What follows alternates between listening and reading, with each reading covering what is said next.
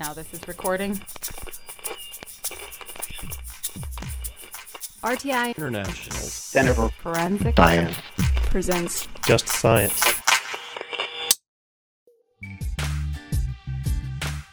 Welcome to Just Science, a podcast for forensic science professionals and anyone who is interested in learning more about how real crime laboratories work. In episode 7, we talked with a research team from Colorado Mesa University, which has built one of the largest body farms in the country. The Colorado Mesa University's Forensic Investigation Research Station has developed methods to estimate post-mortem interval in their unusually dry climate using quantitative and statistical methods. Their research looks at novel ways to measure PMI, including the electrical conductance properties of a cadaver, or bioelectric impedance analysis. In keeping with our season theme, numbers, we talk about how to correlate observations with desiccation since time of death and ante-mortem metrics. Funding for this episode is brought to you by the National Institute of Justice's Forensic Technology Center of Excellence. Here's your host, Dr. John Morgan. Welcome to this edition of the Just Science podcast. We're at the American Academy of Forensic Sciences meeting in New Orleans. This is our podcast series focusing in on people who presented at the NIJ Research Symposium. We've had a lot of great interactions with some very important work that's being done in forensic science. With us right now, Dr. Melissa Connor from Colorado Mesa University, her colleague Dr. Eric Hansen, and Chrissy Bagent, all from Colorado Mesa University. And they're going to be talking to us on one of the more grisly topics of the day, which is post-mortem interval determination. So, Melissa, tell me a little bit about Colorado Mesa University and the program in general there. Well, John, Colorado Mesa is on the west slope of Colorado. We're in Grand Junction, Colorado. We have one of 6 facilities in the United States that uses human remains to look at how bodies decay after death. We're at 4,700 feet above mean sea level. We are by far the highest in elevation. We only get about 8 inches of rain a year, so we're by far the driest. For years, they'll turn into desiccated mummies before skeletonizing. So we had talks about how we could look at the post-mortem interval with this period that initially seemed like stasis, but as we started to look at it more and more, we realized there are very slow changes, but it's not a stasis. So how long has Colorado Mesa been in the body farm business? When did you all start your work? I came on board in 2012, and people have been talking about it. They already had a fence up. They had plans for the indoor and the outdoor laboratory that we use, and the facilities are just gorgeous. They're beautiful.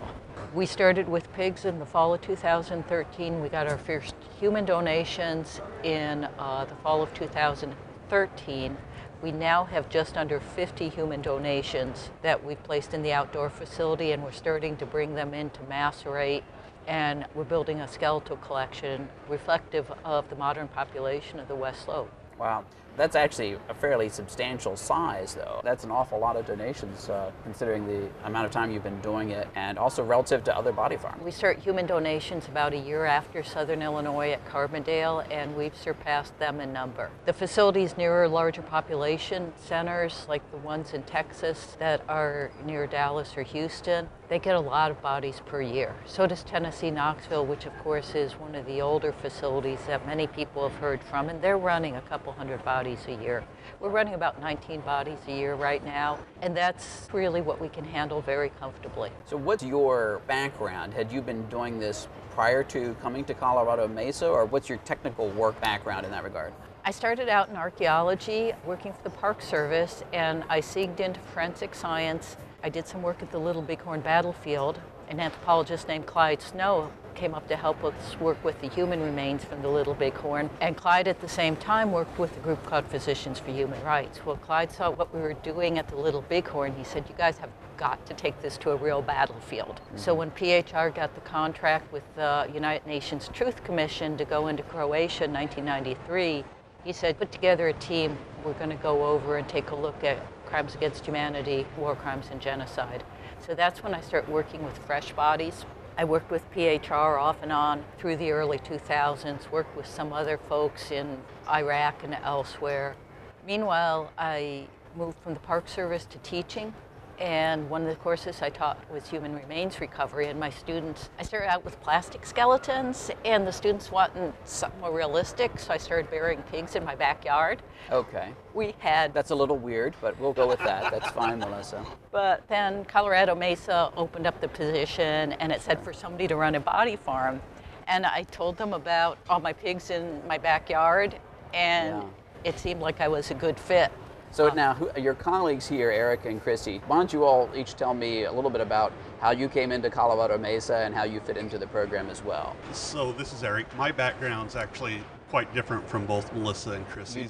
So I'm actually an aquatic ecologist, and I study fish ecology. And so I came to Colorado Mesa because I'm interested in native fish conservation, and there's several sensitive and endangered fish species in the Colorado River drainage. And so my background's all ecology, and how I got linked to the forensics is I've been working on some techniques to estimate how fat fish are without having to kill them. And so what I do is hook electrodes up to the fish, send a current through them, and then I make these models to predict their fat mass. And then Melissa and I were talking about some of the things that she's doing at the body farm, and I said, I've got an idea that I think will work. And so we started talking more, and this sort of led to the collaboration in my introduction to the forensics world. That's interesting. Chrissy, tell me about where you're coming from and how you got to Colorado Mesa and got involved with these two interesting people. My background is in forensic anthropology. After finishing my master's degree, working in and around Denver for several jurisdictions, doing recovery and analysis of human remains, unknown dead, and teaching at several universities in the Denver area as an affiliate, and interning at the Denver office of the medical examiner. And it was there I saw their posting for this assistant position, and I was all over it. Well, Denver has a reputation of one of the most cutting-edge departments with respect to forensic science that's out there. So we're very, very fortunate to have people like Greg LaBerge and other folks who've been so influential in the forensics community coming out of Colorado. Tell me more about the particular NIJ project. You alluded to it earlier. It's trying to look at this issue of doing postmortem interval, but in environmental conditions that are slightly different from what we might call traditional or other work that's been done. Is that right? Right. A lot of the work's been done on postmortem intervals where the trajectory is a fairly quick skeletonization. We don't have that for the most part. We have a much slower trajectory towards skeletonization that can take 2, 3, 4 years, depending on a number of factors. So trying to determine that postmortem interval in that period of very slow change is what this grant's about. I look at it from a morphological point of view, just exactly what are those changes that we're looking at that we don't see necessarily on that faster trajectory. And Chrissy's been pointing stuff out as she's been taking the pictures and doing the observations. We've got color changes that we don't necessarily see. We've got changes in the epidermis, a pebbled mosaic kind of that shows up in a late stage desiccation before it goes to a parchment. So generally the trajectory is that the tissues desiccate and then thin out to the point that they can be broken mechanically through wind, rain, small scavengers, and then skeletonization starts to occur. Mm-hmm. So we're trying to look at that over time and then correlate those changes with accumulated degree days, which is our index towards a postmortem. Eric's got a whole different take on it, and then he combines the two techniques in statistical analysis. And where we're going is, one, we've got to use human bodies for this. Mm-hmm. We can't use proxies like pigs because the changes that we're looking at are so fine-grained we really don't see them in pigs. We need long-term longitudinal studies for both our techniques. And like anthropologists who determine stature, if they had a whole skeleton, they would never do that from a single bone. You use multiple bones and combine it. If we have multiple techniques to get to long-term PMI, we need to be able to combine them into these sophisticated statistical models that Dr. Hansen can do. Sure. So when I think about PMI, I think about it more short term, and I think about maggots, right? I mean, that's, right. So do you see differences on the short term side? Are you still seeing the kind of the maggot etiology there, or is it a different thing altogether? Yes, we do see the maggots. We see a really quick maggot bloom in the right seasons. We're working with an entomologist from, not under this grant, but adjacent, an entomologist from Cornell, Elson Shields, and he's going to start helping us more with that entomology. We basically see 4 scenarios when the insects approach. During summer, it's almost too hot. They can get a good couple of first larva maggot runs at the body, but then the tissue starts to desiccate so much that the third instar maggots or the maggots really can't eat it, and so they leave the body. During winter, of course, it's too cold for the maggots. When the temperature warms up, the body has already started to desiccate through sublimation. What we think is happening is that the tissue is getting too tough then for the maggots to consume. So we have windows in the spring and the fall where we get more maggot consumption of the tissue. So you can relate this to season, you can relate it to time, humidity. Now, the next thing I think about is bloating. I saw in some of your slides that you are seeing bloating. Is the dynamics of bloating the same when you're in these kinds of dry, high altitude environments as it might be in more temperate climates or here in Louisiana or wherever it might be? For most of the year, yes. During the winter, we might see a delayed bloat. There might not be any during the winter, and then we'll see the slight bloat come up in spring or summer because by that time the tissue is kind of tough and desiccated. Yeah. The bacteria really have to be growing to get that bloat to the point that it's visible. So your research is designed around trying to kind of take a step back and look at a broader range of metrics with the idea that you're coming upon some remains, right? You know, theoretically in a practice perspective, at an unknown time after death. So which metrics are you focusing on to solve that problem? Yeah, for most of this, we've done this in a Likert scale so that we can score it and then have a score for that we call the total body desiccation score.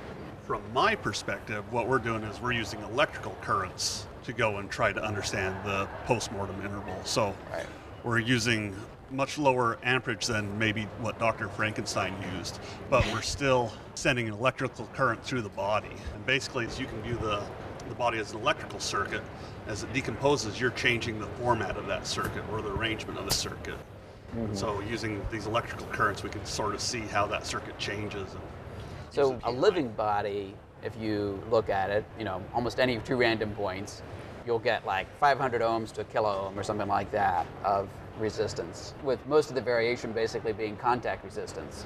You know, where are the variations occurring here as the body decomposes? So the 2 measurements we take are resistance and reactance.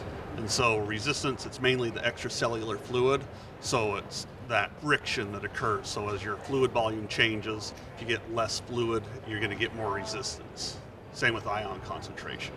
Whereas reactants, your cell membranes, they're capacitors, so they're holding the charge. So we're using an alternating current. And so as they hold that charge, we're able to detect the reactants or measure the reactants. As those cells break down and we don't have intact cell membranes, we lose our reactants. And so that's where we're at in getting our measurements. From the other things, we're testing different electrode types. So in living humans, they use this bioelectrical impedance analysis to estimate body fat, body water. Right. So have you seen those like bathroom scales? You take your shoes off, you stand on. So we're looking at different electrodes to go and see which ones work best. So with living ones, they use these gel pads that stick to you because in people, they don't want needles stuck in them. And so we're testing that, and they have this gel that's conductive, and you still get that galvanic skin response of it. Yeah, but the then stuff we're I'm sticking- familiar with in terms of living people are studies with respect to tasers, right? Okay. Where you actually are sticking people. But of course, it's basically the same idea, but at much higher voltages and probably even higher currents than what you're looking at. So we're running at 50 kilohertz, 400 microamps. So in a living person, I can hook this equipment up to myself and I can't build a current at all. So it's designed to not cause pain. With this, we do have some of that concern where the gel pads, they don't give us as long of a reading as when we put hypodermic needles that are getting past that desiccated skin to run our currents between. So again, my naivete is going to show through there. I mean, the way that Melissa describes the decomposition process, you're seeing a pretty wide variety of matrices over a period of months and years, right? And so in some cases, there'll be something like flesh that might be easier to do that kind of work with, and other times it might be parchment or skin and bone at that point. So the parchment level or the bone level, the frequencies we're using we can't get a reading. But before then, depending on the gel pad we're using and the length of the circuit, so we are looking at different body segments. So if we go from the foot to the hand, that's a really long circuit. And so it's easier to break that circuit with decomposition. We do this approach that we call a fixed measurement. We're doing a very short measurement, say at the femur, in the tissue along the femur, using that as our landmark. And so that circuit's more likely to stay intact longer. And the different parts of the body will decompose at different rates.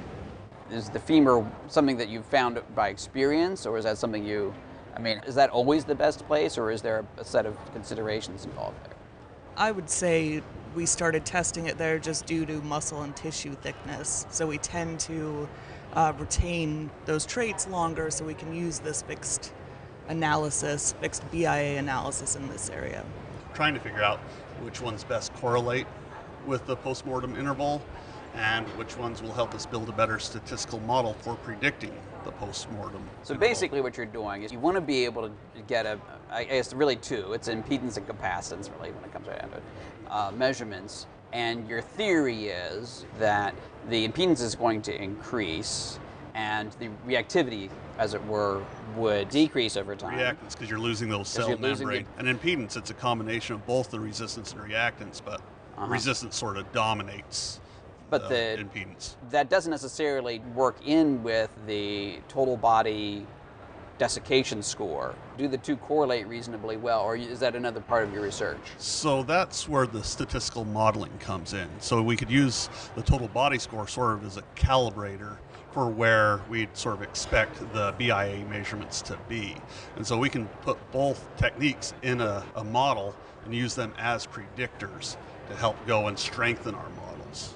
Because alone they might do fine, but together I think they're much more powerful and hopefully increase our accuracy and our precision.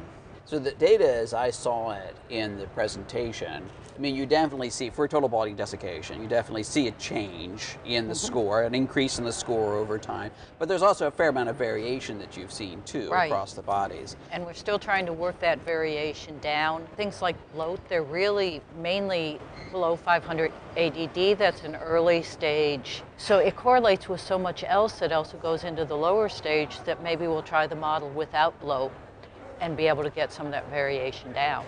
So you're basically anticipating looking at the total body desiccation score and the things that go with that. You're looking at the BIA. What does that stand for again? Bioelectrical impedance analysis. Okay. Mouthful. And of course now a lot of folks are looking at other kinds of elements here, but is it your feeling that from those two measurements you'll be able to get within a reasonable long-term issues here in terms of estimating on PMI, right? Yeah, the shorter term we have, the better tools we have in estimating PMI. If you're looking at 72 hours after death, I think we've got some excellent tools. If you're looking at 30 days after death, I think we've got some good tools, or whatever's a step just below excellent. But the longer term you're out, and particularly in an environment like ours, it's a shrug of the shoulder sometimes. You've got the casework to back that up, I think. What do you think, Chrissy? I think that's correct. And I think the variation you mentioned, that's always going to be a reality of postmortem interval studies because you have so many variables with individual body composition on top of several environmental variables. I think that's what's kind of special about what's being done here is there's been a focus on shrinking those variables down to try to find that magic bullet for estimating postmortem interval.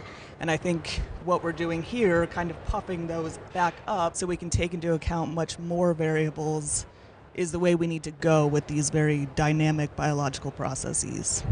Most of what we're seeing really from a practice perspective might be the result of criminal activity, but it also is just the response of human trafficking activity as much as anything else, isn't that right? And so it's very difficult necessarily to be able to connect an individual even to their point of origin, as well as trying to find out what went on with them. How did they end up in the middle of the desert? Oh yeah, if we're going to put that in investigation context, then we have a whole new set of variables. So yeah, this is trying to contribute to that overall investigation because yes, as you said, we get into issues of origin. So we would like to contend with how long has this person been out here, and then we can go from there. There's really kind of a few different ways of looking at this. So there's the folks that might be human trafficking or whatever else it might be, especially in the Southwest.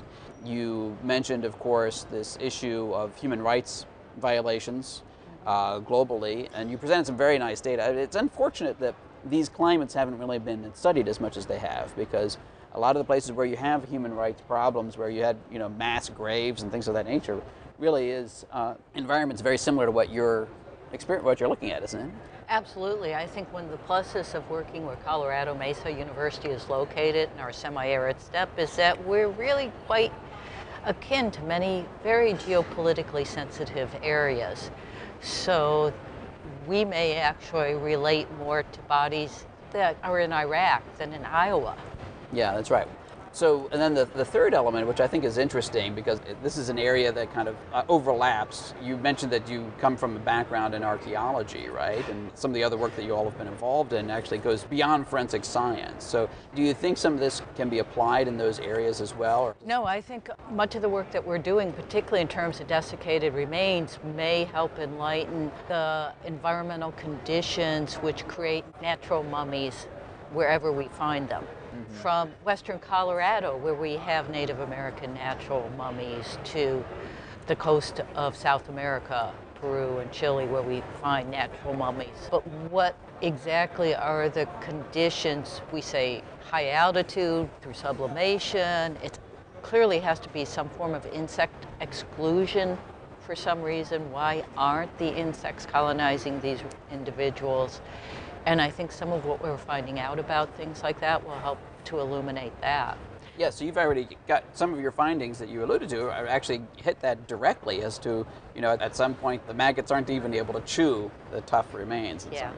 Again, a naive question. So what is a mummy, really, when it comes down to it? And how does it relate to this process of the decomposition that you're seeing in the arid climate in the reality? Well, I think you could probably do a whole nother podcast on that question of what is a mummy. Because, of course, you think about Egypt. You have man-created mummies through embalming processes and that then desiccate.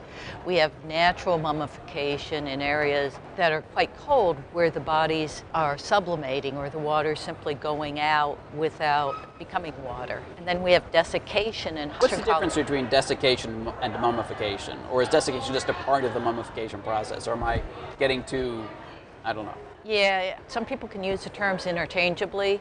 Okay. I like to think of desiccation as a process that may result in a mummy or a desiccated set of remains. Yeah, desiccation I think you could generally say is stages of water loss, if you're putting it very, very simply, where mummification is going to constitute maybe cultural practices like in Egypt or something, where maybe something's being introduced to the body, there's a cultural component to what's going on there. So this raises an interesting question. My assumption has always been that they're basically bone, skin, muscle, right? Not internal organ. The man-made mummies, didn't they? Viscerated, right? Yeah. So you're removing a lot of microbiomes there, which are huge in the decomposition process. So that's a major driving factor in that mummification cultural process versus sort of water loss or other more, I guess, natural trajectories, to say it very basically. So do you see those kinds of things actually in the natural area that you're looking at? So is there an evisceration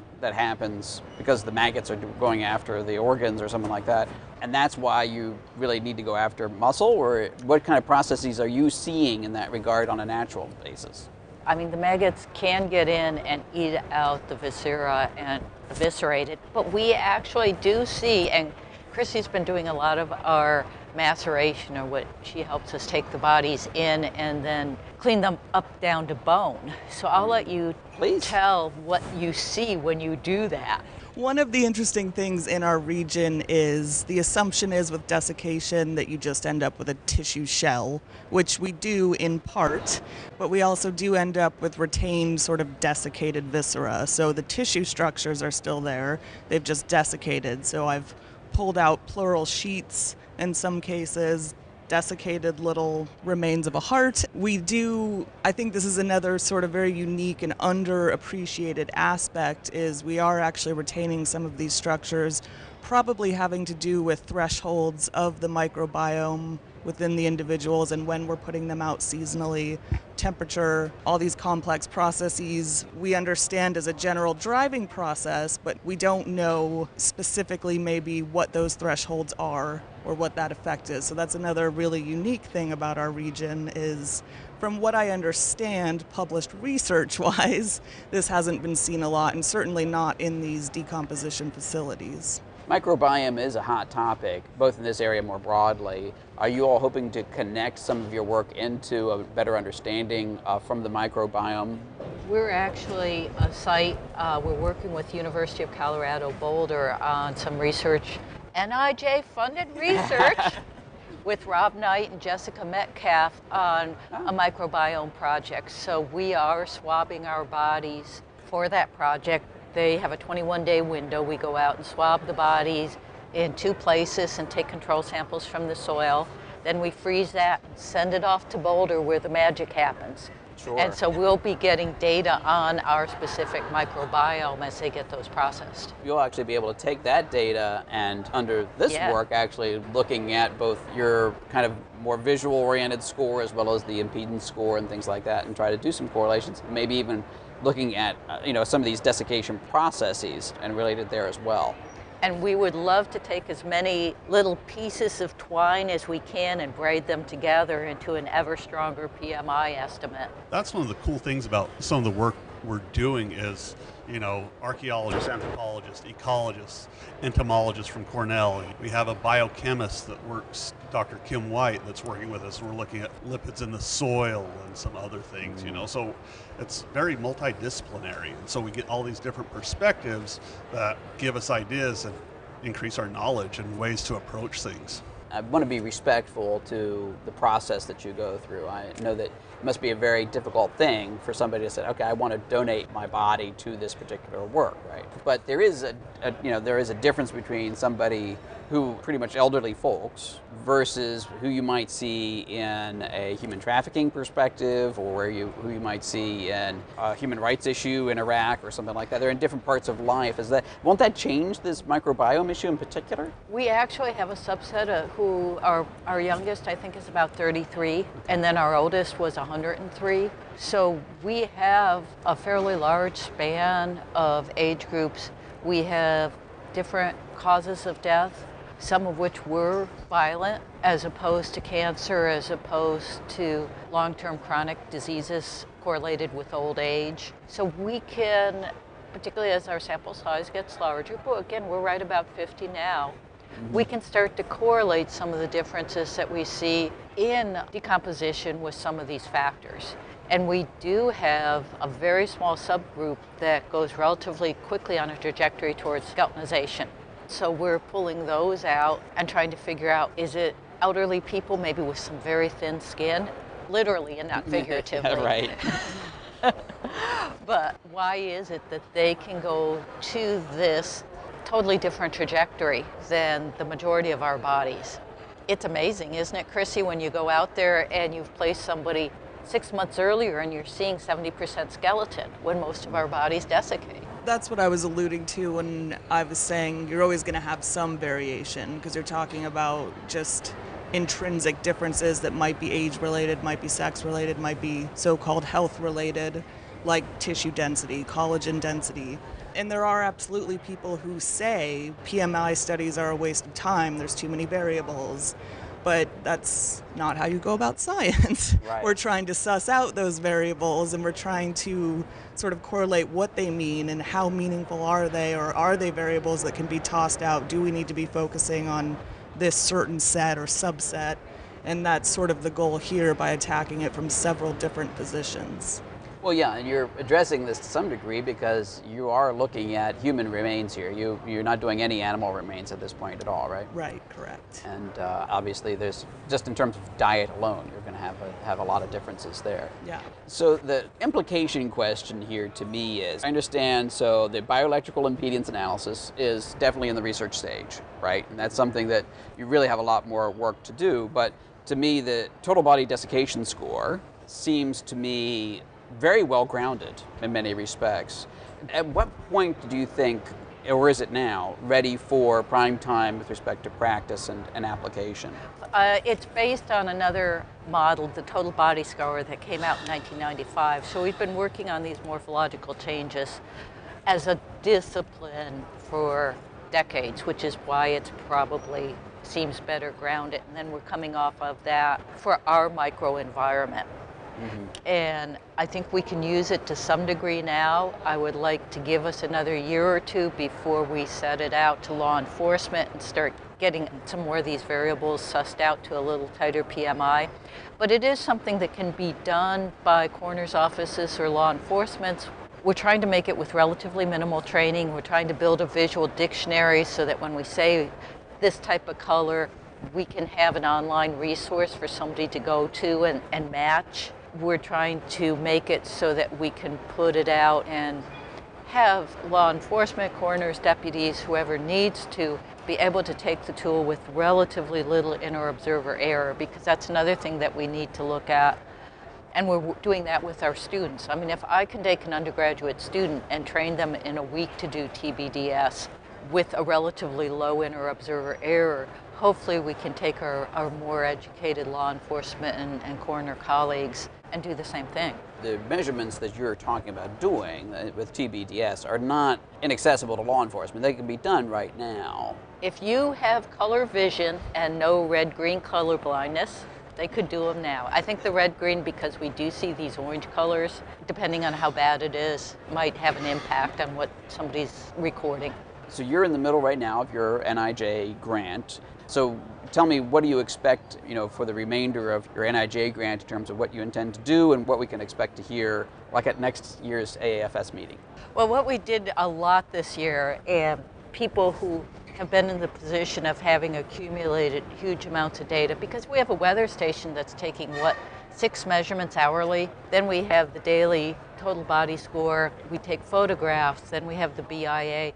And all of this into an Access database. And now that's an upkeep, but that initial startup of the database, it was painful. Sure. And so now we can really pull out the data. We'd like to get Eric at least another 10 bodies. We're at the point where we've compared some different electrodes, we're comparing some other techniques, and now it's more focused on analysis and fine-tuning, building sample size so we can build some more complex models, and seeing what we understand what's going on using the BIA. And so it's starting to get a lot of fun now with some of the analysis and actually seeing the results. Like some of the stuff that was presented in Chrissy's presentation was hot off the computer. The difficulty of what you're doing is not to be underestimated. One of the things I like to tell folks is that, resistance in particular is one of those interesting things where you're looking at a huge number of orders of magnitude of variation that you can have. You can have 20 to 25 orders of magnitude of variation in a particular material depending upon what its structure is. And its temperature. And exactly. Which is the same as like the difference between something that's smaller than a millimeter and the size of the galaxy, right? That's how much variation there is. So doing it right is an art and as well as a science in some respects. So it'd be wonderful if we had a giant room where we could control the temperatures and have 20 bodies all hooked up to auto recording units and to simplify it, but I think having it out in the outdoor facility and having some of this natural variation, we can get a greater understanding of what the field application of it will be. What are the things that are hard to do if this technique is used by a law enforcement personnel or something like that. So we're going through, it's like, what can we simplify? What does better? What doesn't work? And so that's happening at the same time as we're looking at just the basic science of the technique too. That's great. He has to be able to explain it to me. And then if he can explain it to me and I can take the little machine and put the little pins in at the right place, I think we can teach it to law enforcement. Sure. There was a time when there wasn't as much research going on in forensic anthropology. I think we're really in a great time for research in forensic anthropology. You all are a great example of that. I think we're learning an enormous amount, and I know it will bear great fruit over the next few years. It must be an exciting time to be in the field.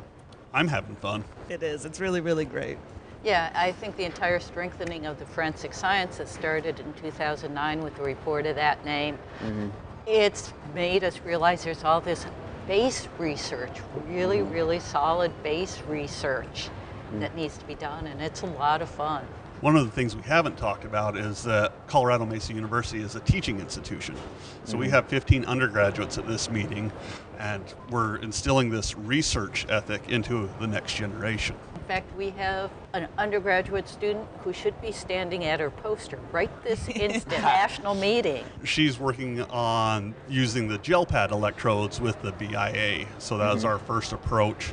And so she's presenting on some of the initial work with that, looking at correlations between accumulated degree days and different BIA metrics, so resistance, reactance, impedance, phase angle, things like that, for different body segments to say, okay, these ones are working well, these are ones to consider for our models.